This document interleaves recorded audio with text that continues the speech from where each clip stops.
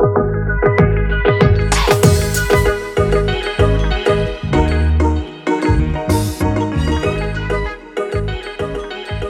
better to be in the hands of God than in your own hands. And so as we look at these that commit themselves to going wherever God calls them, let it be inspirational to all of us that we would be willing to go and do whatever God calls us to do. We are in 1 Corinthians. Today we're in chapter 7. There's a sermon-based study that goes through the entire chapter. This is a great chapter. There's a lot of information in chapter 7.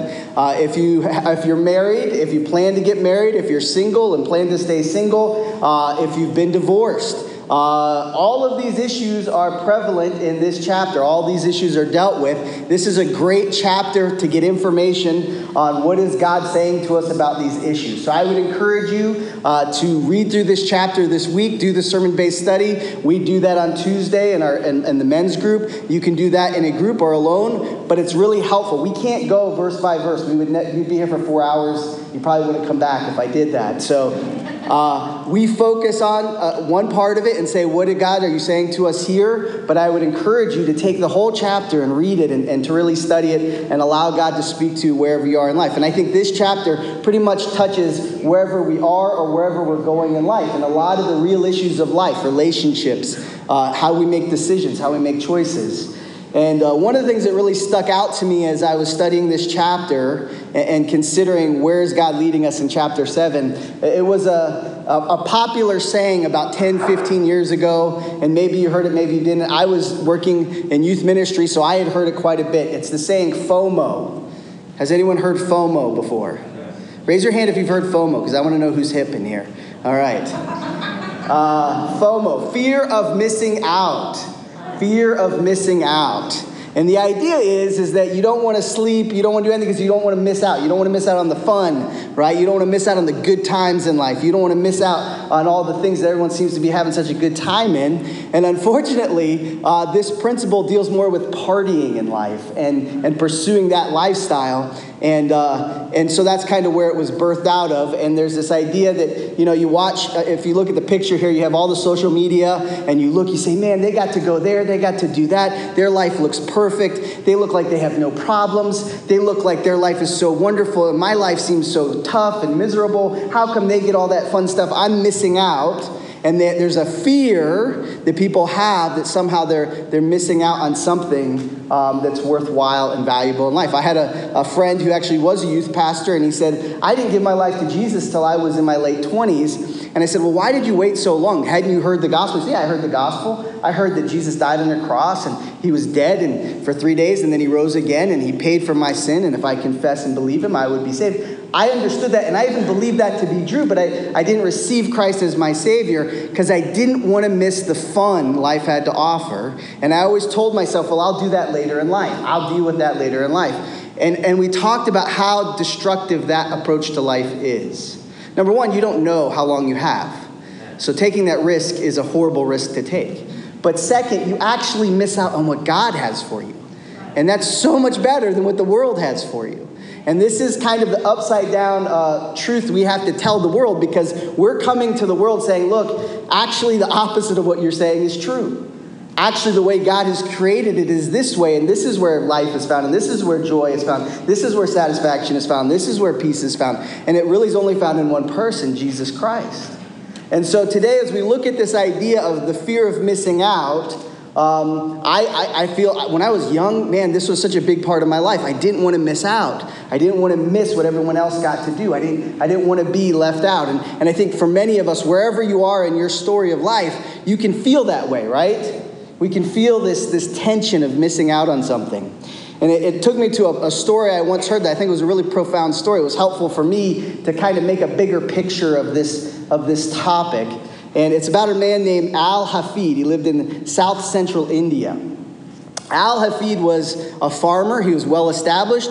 He had 3 meals a day. He had no stress in his life necessarily, no major problems, had a healthy family, healthy life. Things were going really well. Like, there wasn't major issues in Al's life until one day there was a Buddhist priest who came into town. And the Buddhist priest went to Al and said, Al, do you know about diamonds? Have you heard about diamonds? And he said, no, what are diamonds? He said, there are these very valuable rocks, and if you find them, they make you extraordinarily rich. And Al's interest was perked. He said, wait, what? A rock, like in the ground? You find a rock, and you can sell it, and if you own it, you have lots of money? This is a true thing? And the priest said, yes, if you find these diamonds, and people think there may be some close to here. He was telling them different places you might want to look. And so Al got diamond fever. So bad that he sold his farm, he sold everything he had, and he decided that he was going to find diamonds, become immensely wealthy, and live in pleasure the rest of his life. And so he took this money, he sold everything he had, and for about the next 30 years of his life, he traveled wherever he could travel to look for diamonds. Well, he had sold his property to an individual who had camels. And one day that individual was watering his camels. He took them up to a brook. And as he was at the brook and the camel was drinking, he looked down and there he saw something shimmering in the water on the property that he had just bought. And he picked it up. He said, oh, this is pretty. This is a pretty rock. He took it to his house and he mounted it on the wall. A few weeks later, that same priest came back to town and he visited this gentleman. He looked on the wall and he said, do you realize what you have on your wall? That is a diamond. He said, well, what's a diamond? He says, it's a rock that's worth lots and lots of money if you sell it. And so they began to dig, and they found out that this was a very diamond-rich area where this gentleman lived. And actually today, if you look it up, this is a real place. He discovered the Golconda diamond mine. This picture you have here is the Hope Diamond. How many of you have heard of the Hope Diamond? The Hope Diamond was found on this site. All right? Now, Al, he was totally broke. And he was close to death.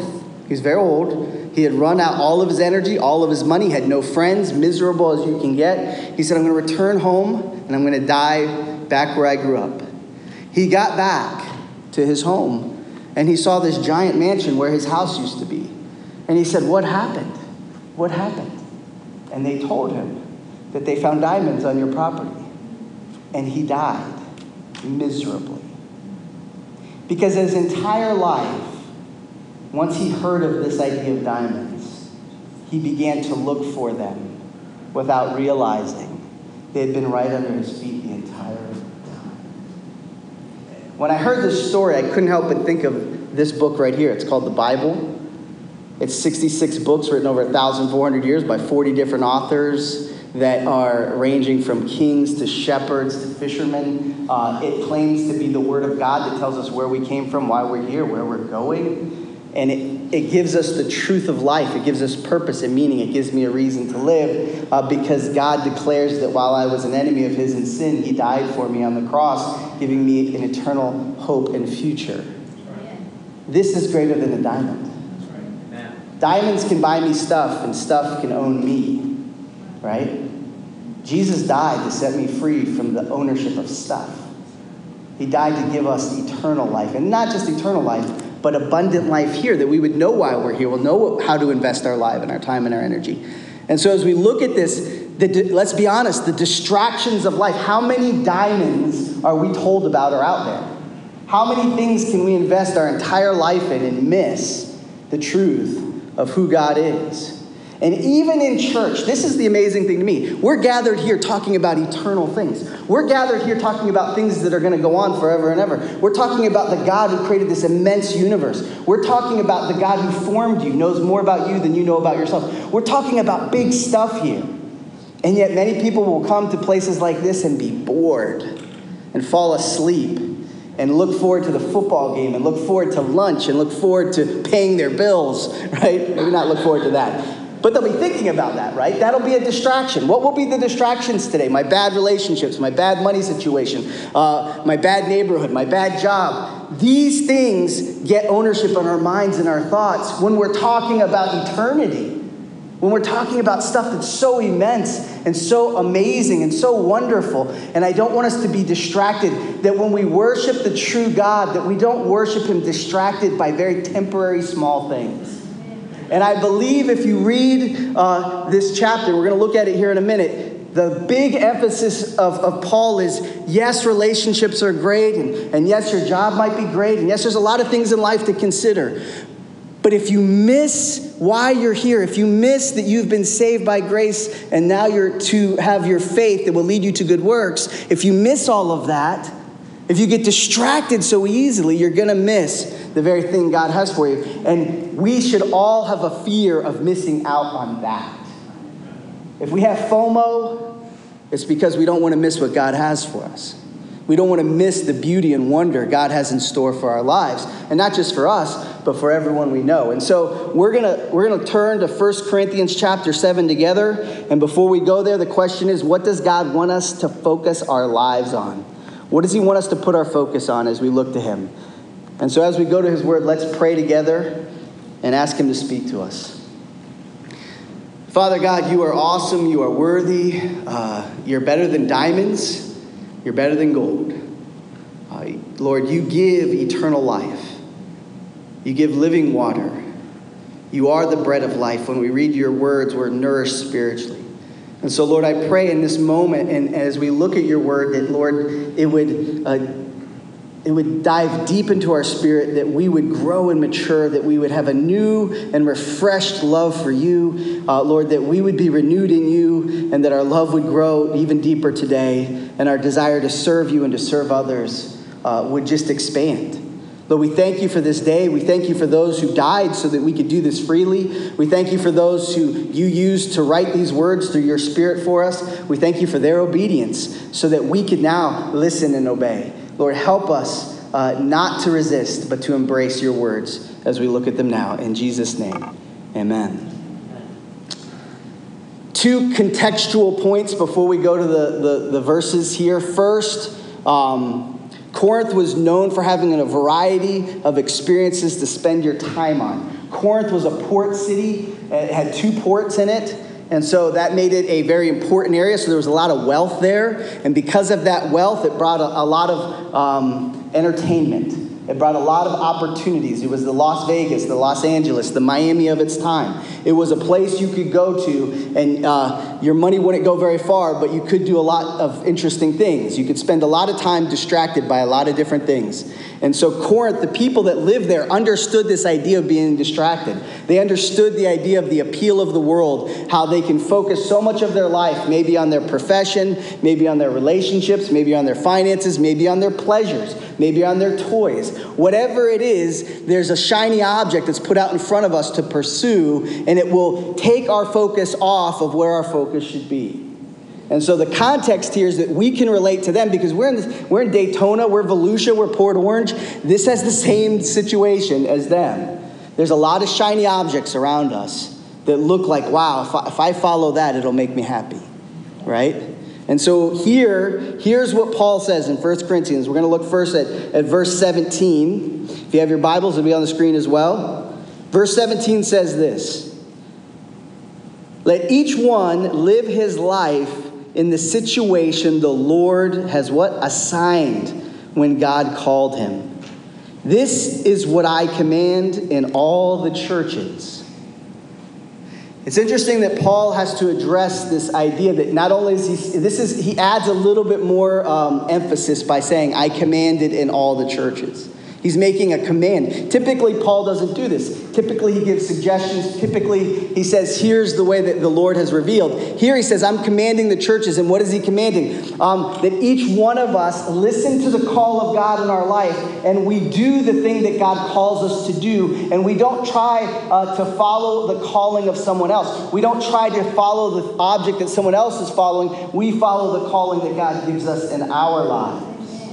See, the only way the church is going to function properly is when we recognize that we were uniquely shaped to be here and to be part of this body and be part of this family. And that means everyone in this room, it's not by chance that we're here right now. God calls us together, and he calls us by name. And he says, all that stuff that happened in your life, I allowed it on purpose so that you can live out your purpose. All the gifts, all the passions, all the experiences you've ever had in your life, they're intentional, not to be wasted. I didn't allow that to happen so you could just say, well, woe is me, or hooray for me. He gave them so that you could glorify him and actually impact the world around you with good and light and salt. And so he's saying, look, God calls you. He says, I want to be your Savior. I want to be your Lord. Confess and believe in me, and then follow where I lead you. And when I lead you, keep your focus on me and the calling I'm giving you specifically. Maybe he's calling you to Pakistan. Maybe he's calling you to your job. Maybe he's calling you to help out in the food pantry. Maybe he's calling you to be on mission in Daytona. I don't know, but I do know that each one of us, if we're his child, he gifts us and he calls us. And you all have a calling. If you know the Lord, you heard the initial calling, which is repent and believe that you may be saved. What did Jesus say as he walked by his fishermen disciples? He said, come, follow me. It was a calling into a life lived for the Lord. And today, if you haven't heard that calling, that's the first thing that needs to happen. If you're wondering what life's all about, it starts with hearing the calling of God in your life, that you need to be saved. He says that he knocks on the heart of our door. Anyone who will open it, he will come and dwell within you. He will be your God, and he will be Lord in your life. But it has to be a decision that we make. And I think that it's interesting here in this whole chapter where he deals with so many different topics. He says, look, you're an individual that God made individually for a purpose. And that you are not a mistake. Mom and dads make mistakes. God never does. You were made on purpose with a purpose. Your life matters. Your life has value. And the only way it will not is if you choose to deny God's work in your life.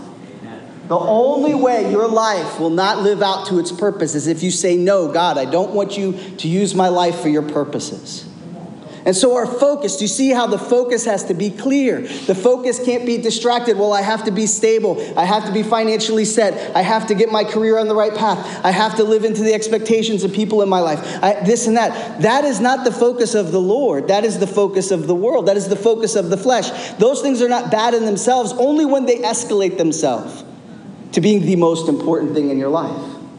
When all you ever think about is how is this person going to think about this, or how will this be received, or what will I experience, or what success will I find? If that is at the core of your motives, then the focus is not the calling of God in your life. The focus is not, has God called you and set you apart for his purposes? And so we see that there's a clear placement that God has given us a specific and unique calling. Every single one of us. Your story is different than my story. But it all connects to his story, which is his story, which is what we're all experiencing. Do you realize all of the things that have ever happened and will ever happen are just about his story? He is the way, the truth, and the life. There's nothing outside of him that can bring eternal life. So we're going to go over to verse 29, because he lays it out for us fairly clearly. 29 through 32 in chapter 7. This is what I mean, brothers and sisters. Time is limited. So from now on, those who have wives should be as though they had none. Those who weep, though they did not weep. Those who rejoice as though they did not rejoice. Those who buy as though they don't own anything. And those who use the world as though they did not make full use of it. For this world, in its current form, is passing away. I want you to be without concerns. I want you to be without concerns. Do you know, in my life, and maybe you've seen this too, concerns pile up when we own them, right? When I own that I have to make this work, and I have to own that, and I have to be in charge of that, and I have to be the one who makes this happen, or whatever it is in your life, when you own it and say it's totally up to me, concern enters your heart. And then stress, and then anxiety, and then how is this going to work? I have to fix it. I have to make it work. And yet we're told, cast all your cares on the Lord. Submit to him. He is responsible for the end result. I am responsible for the obedience, the immediate obedience. Will I obey or not? Will I comply or not? Will I follow his leading? Will I follow his word? Will I live in line with where I feel he's calling my life? If I do that, he's responsible for the end result. And even if things don't seem to be working out the way I would plan them to work out, it's still his responsibility, and I trust him in it. If we look at Paul's life, I'm sure Paul didn't start out and say, wow, I'm going to be shipwrecked, I'm going to be bit by a snake, I'm going to be imprisoned, I'm going to be stoned almost to death. Boy, that sounds wonderful, right? Boy, from the world standpoint, Paul went from being an established, significant person within the structure of his time to being a nobody, right? Not just a nobody, he was incarcerated, he was in times of hunger, he was homeless, he was destitute, he was an outcast. He shows up in a town and a riot starts for no reason. He's a troublemaker. If you look at his life from a world perspective, if you don't look at it and say how God used it in the spiritual aspects of his life, you will miss it. And sometimes we look at our life and we do the same thing because our focus isn't, Lord, your will be done, as on earth as it is in heaven. Today, help me to focus on you. Why? Why do we need to do this? Why is this so very important? He says it. He says, for this world in its current form is what? It's passing away. Look, you can, and this is where we got to encourage people. We got to focus this so clearly as a church and then individually that people see it in our lives. If you think that a good economy is the only thing that matters in life, if you think stability, temporary stability, is the only thing that matters in life, if you think the creature comforts of life and not having a lot of problems is what life is all about, you are in for a rude awakening. I'm in for a rude awakening. It's temporary. Do you realize how blessed we are that we haven't had a world war recently? I mean, most of us weren't alive when the World War happened, the last one. Do you know, even with 9/11 and COVID, we still had food, we still had shelter, most people lived, right? If you look back on time, people had really difficult circumstances. And there are places today in the world where they live with very difficult circumstances. But we're in a unique pocket of grace. We're in a unique pocket where we can get our lives right with the Lord, because this can all change very quickly.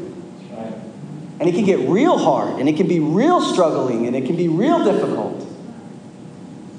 And that's why he's saying, look, don't put your hope in this temporary place. It's passing away. It's a jug of milk, has an expiration date, and one day it's going to get real sour, right? I have an expiration date. You have an expiration date. Everything on planet Earth as it is now has an expiration date. And if you live like it is eternal, you're living a disappointed future. Because he's saying, look, as you live out your life, focus so much on the Lord that whatever relationship you're in, whatever job you have, whatever established influence you've made in your world, live as though you don't have it in regards to eternity. Don't rely so much on what you've accumulated in this life. Don't rely so much on your status and all the things you've done in this life. Always consider the eternal. Always consider the fact that you are in a temporary existence in this life. One day you're going to die and pass on to the eternal. How are you living in light of that? How am I living in light of that? I always consider this to myself as a husband, as a father, as a pastor, as a neighbor, as someone in the community. How am I living out my life in light of eternity? Do I care about my neighbor's eternity? Do I care about the community's eternity? Do I care about the school over here? Do I care about those children? Do I care about those parents? Do I care about those teachers and the principals? Do I care about a school that's going to start in 2 weeks? And do I care that they know Christ and that they have a reason for living and guidance and purpose and meaning? Is my focus so clear on that? Or am I chasing the diamond? The diamond of temporary satisfaction, of temporary security? Am I chasing something that's actually never going to fulfill? Like only the Lord can. You see, this morning we're in a situation because things are getting darker faster than probably they ever have. things are getting more dire quickly. And so we must not hesitate in our obedience and in our following of the Holy Spirit. John 4:23 says this, "But an hour is coming and is now here when true worshipers will worship the Father in spirit and in truth. Yes, the Father wants such people to worship him. God is spirit. Those who worship him must worship him in spirit and truth." Our focus this morning, and my prayer is that all of us, whether you're a guest today or you've been here a very long time, as we enter this place, that we don't think temporarily. We don't think about what am I going to do in the next 10 years, 25 years. We're not thinking about all the distractions that life from Monday to Saturday is going to fill us with. But that at these moments, we're thinking about, I'm going to die, and hopefully because of Christ in my life, I know that I'm saved. Hopefully today you're there. You can know for certain. But that you think about that today, and you consider your eternal destiny. And then we consider what we're going to do here in a moment. The only reason my eternity is set and I can know for certain where I'm going when I die is because of the death, burial, and resurrection of Christ. Amen. The only reason any of us can know this is because of the death, burial, and resurrection of Christ. And so my question for us is, do we FOMO on truly worshiping God together today? Are we fearing at all that we might miss out on the good things God has for us? Or the good things God wants us to do for him? Because truly, the greatest things we can do is serve God. That we can love God with all our heart, our soul, our mind, and our strength. The greatest things for us to do in life is to love God and to love people. Am I missing out on that because of selfishness? Am I missing out on that because I'm only seeking things that are about me? Or have I committed my ways to the Lord? Have you committed your ways? Have we committed our ways as a church? So here's some questions to think about. Is there anything more important to you than worshiping God today with your life? Is there anything more important to you than worshiping God? Do you enjoy worshiping God? Or is it a responsibility and a duty? If possible, will you seek new ways to worship God? Will you say, God, tell me how to worship you. Show me how to worship you. I want to focus so much on you that I'm not distracted by this world. What are you most worried about missing out on? What are you specifically most worried about missing out on? I know for some of you, and for me too, we all learn differently. Some of us are auditory learners and we learn by listening. Some of us learn nothing by listening, right? It's in ear, one ear out the other.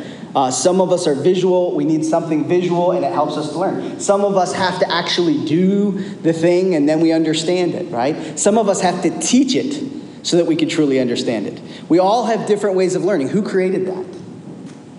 Who created that? God created that. And he has a purpose for that. And he has a desire for that. That means not all of us are going to feel the same way about certain aspects of worship. Because he wires us. He's purposely wired you. And I think one of the things people have missed out on church is they think there's just this one little way. And if you don't do it this one little way, then you're wrong. And because the person may not connect to that, they never really get excited about God. Have you ever been excited about your faith? Have you ever been excited about Jesus? You know, he wired you in a way to be excited about it. And so what I'm going to share with you really quickly is a book the deacons and I read together. And it's just 9 different ways to think about worship. Because if we want to keep our focus on God, and we want to make sure he's the most important, that the Lord Jesus, the Holy Spirit of God, is leading us and guiding us. If this is the thing we're to focus on, we could use some help in that. And so I want to give you just really quickly 9 things that might help you think differently about this idea of worshiping God, focusing on God in new ways. Things that people do all over the world that draw them closer to God. Number 1, in this book by Gary Thomas, it's called Sacred Pathways, 9 Ways of Worshiping God. The first he shares about is called The Naturalist. How many of you feel alive in the Spirit, feel closest to God walking on the beach, walking in the woods, just being in nature. When you're in nature, you feel God's presence so strong, and you feel an urge to worship him. You can't help but worship him when you look at the beauty of his creation. Now, that's not everybody. We're not all wired that way. But there are some of us, and there may be you today, that you've never been encouraged to once a week go out and take a walk and just worship God on that walk. To seek God on the beach, to seek God on the path, to seek God as you walk around your neighborhood and enjoy fresh air and listen to the noises, listen to the sounds around you. Maybe this is something that will stir within you so you can focus more on what God has in your life. Now, obviously, the downside of this is, and I've met people, they say, well, the nature is my church. No, we're to gather. We're still to have church, to gather together. But this gives energy. It's like the fuel that makes you excited about what God's doing in your life. And it gives you the momentum to move forward and gives you the oomph that sometimes we need, that God is giving us and he wants us to have. And so maybe that's you today. The second is the sensate, worshiping using your senses. Some churches, there's visual and there's things you can smell and touch and all because God made our senses. He wants us to worship him. Have you ever thought about the fact that God wants us to worship him with our senses? Did he create our senses to neglect his worship? Did he say, I want you to only worship me through singing and being in a room and listening to a sermon? Is that what he said? That's the only way you can do it? Or did he create these amazing bodies for us to live in that have all these beautiful gifts of seeing, of smelling, of hearing, of touching? That God desires us to worship him. And maybe this week, just even creating something and saying, I'm creating this with the desire of knowing God better. And God, you made my hands to do this, and you made my eyes to do this, and the smell and what I hear. All of these things matter because they're for your glory and for your praise. Have you ever worshiped God that way? Has anyone asked you, what are you doing? I'm worshiping God. What do you mean you're worshiping God? He gave me all this stuff, and I'm saying thank you. You're an awesome God. To create an eye the way it's created. Have you ever studied the eye or the ear or the nose? Have you studied how your senses work or touch?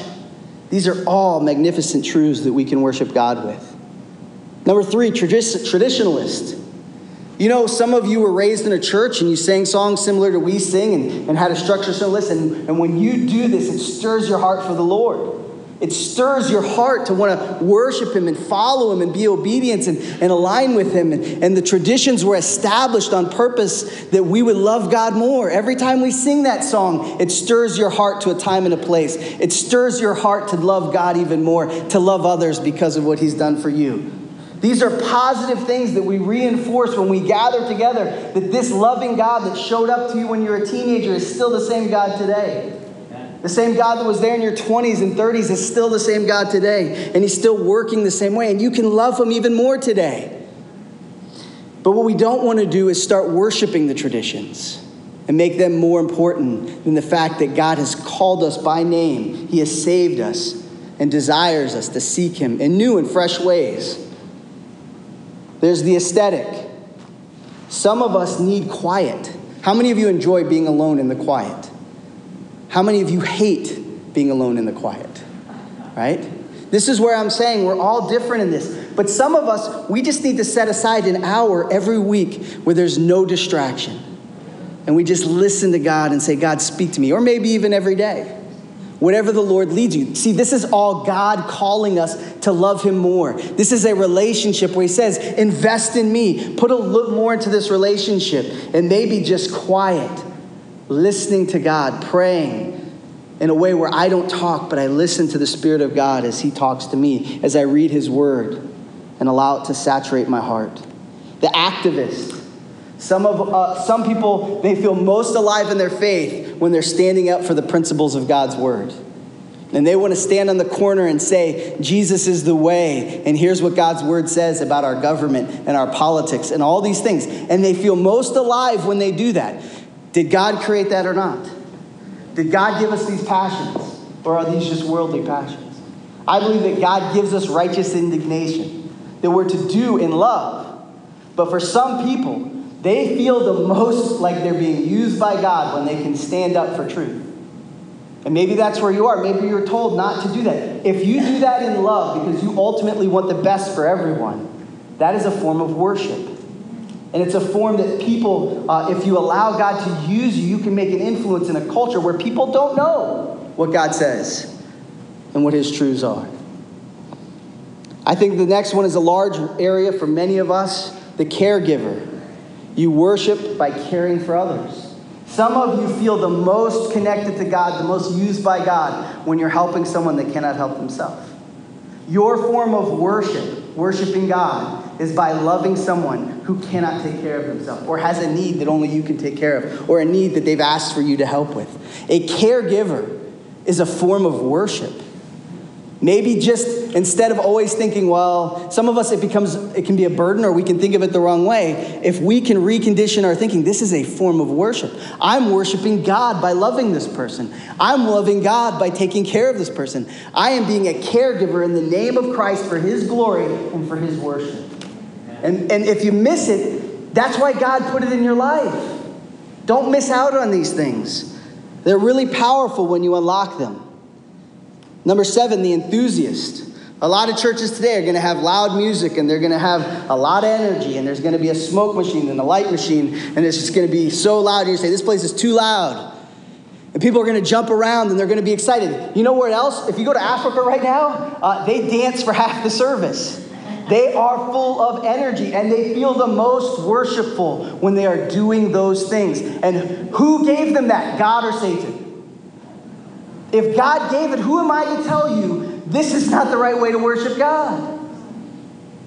Satan can't own all the energy. He's not allowed. God created your heart. He created rhythm. He created passion. He created desire. And he wants you to use it for his glory. And when the enemy kind of owns all the territory, it's really sad. When we've given him over everything. So, oh, well, that's just the Satan's work. No. The Lord God created us to worship him. And he's looking for true worshipers. And some people need that passion. They need that energy. And that is how God has wired them to worship. And we should encourage them. Obviously, that can be done way out of bounds. I totally agree. But true worship done within the guidelines that the Holy Spirit gives through his word, and Paul lays them down, I think that there is room for energy within worship of God. And then finally, intellect. Some people are very logical. They want to know the why and the how. Tell me how God created. Who created God? Who created the Bible? Is the Bible authentic? Is it trustworthy? And the more they search God out, the more they seek those truths, the more the worship grows their spirit. And maybe that's you today. I bring this up only so that everyone here knows that there are so many beautiful ways to seek God and worship. Amen. There are so many ways that God calls you to say, come, follow me. And when we limit him and say, well, I just don't get, that doesn't do it for me, or that's not my thing, that's okay. We need to be connected to each other. But seek first the kingdom of God and his righteousness, and all these things will be added to you. I will give you a joy that passes all understanding. I will give you a purpose and a meaning for your life. So this morning, as we've looked at the concept of not missing out on what God has for us, what is God saying to you? What can you apply to your life today so that you can seek him more and make him your full focus in your life?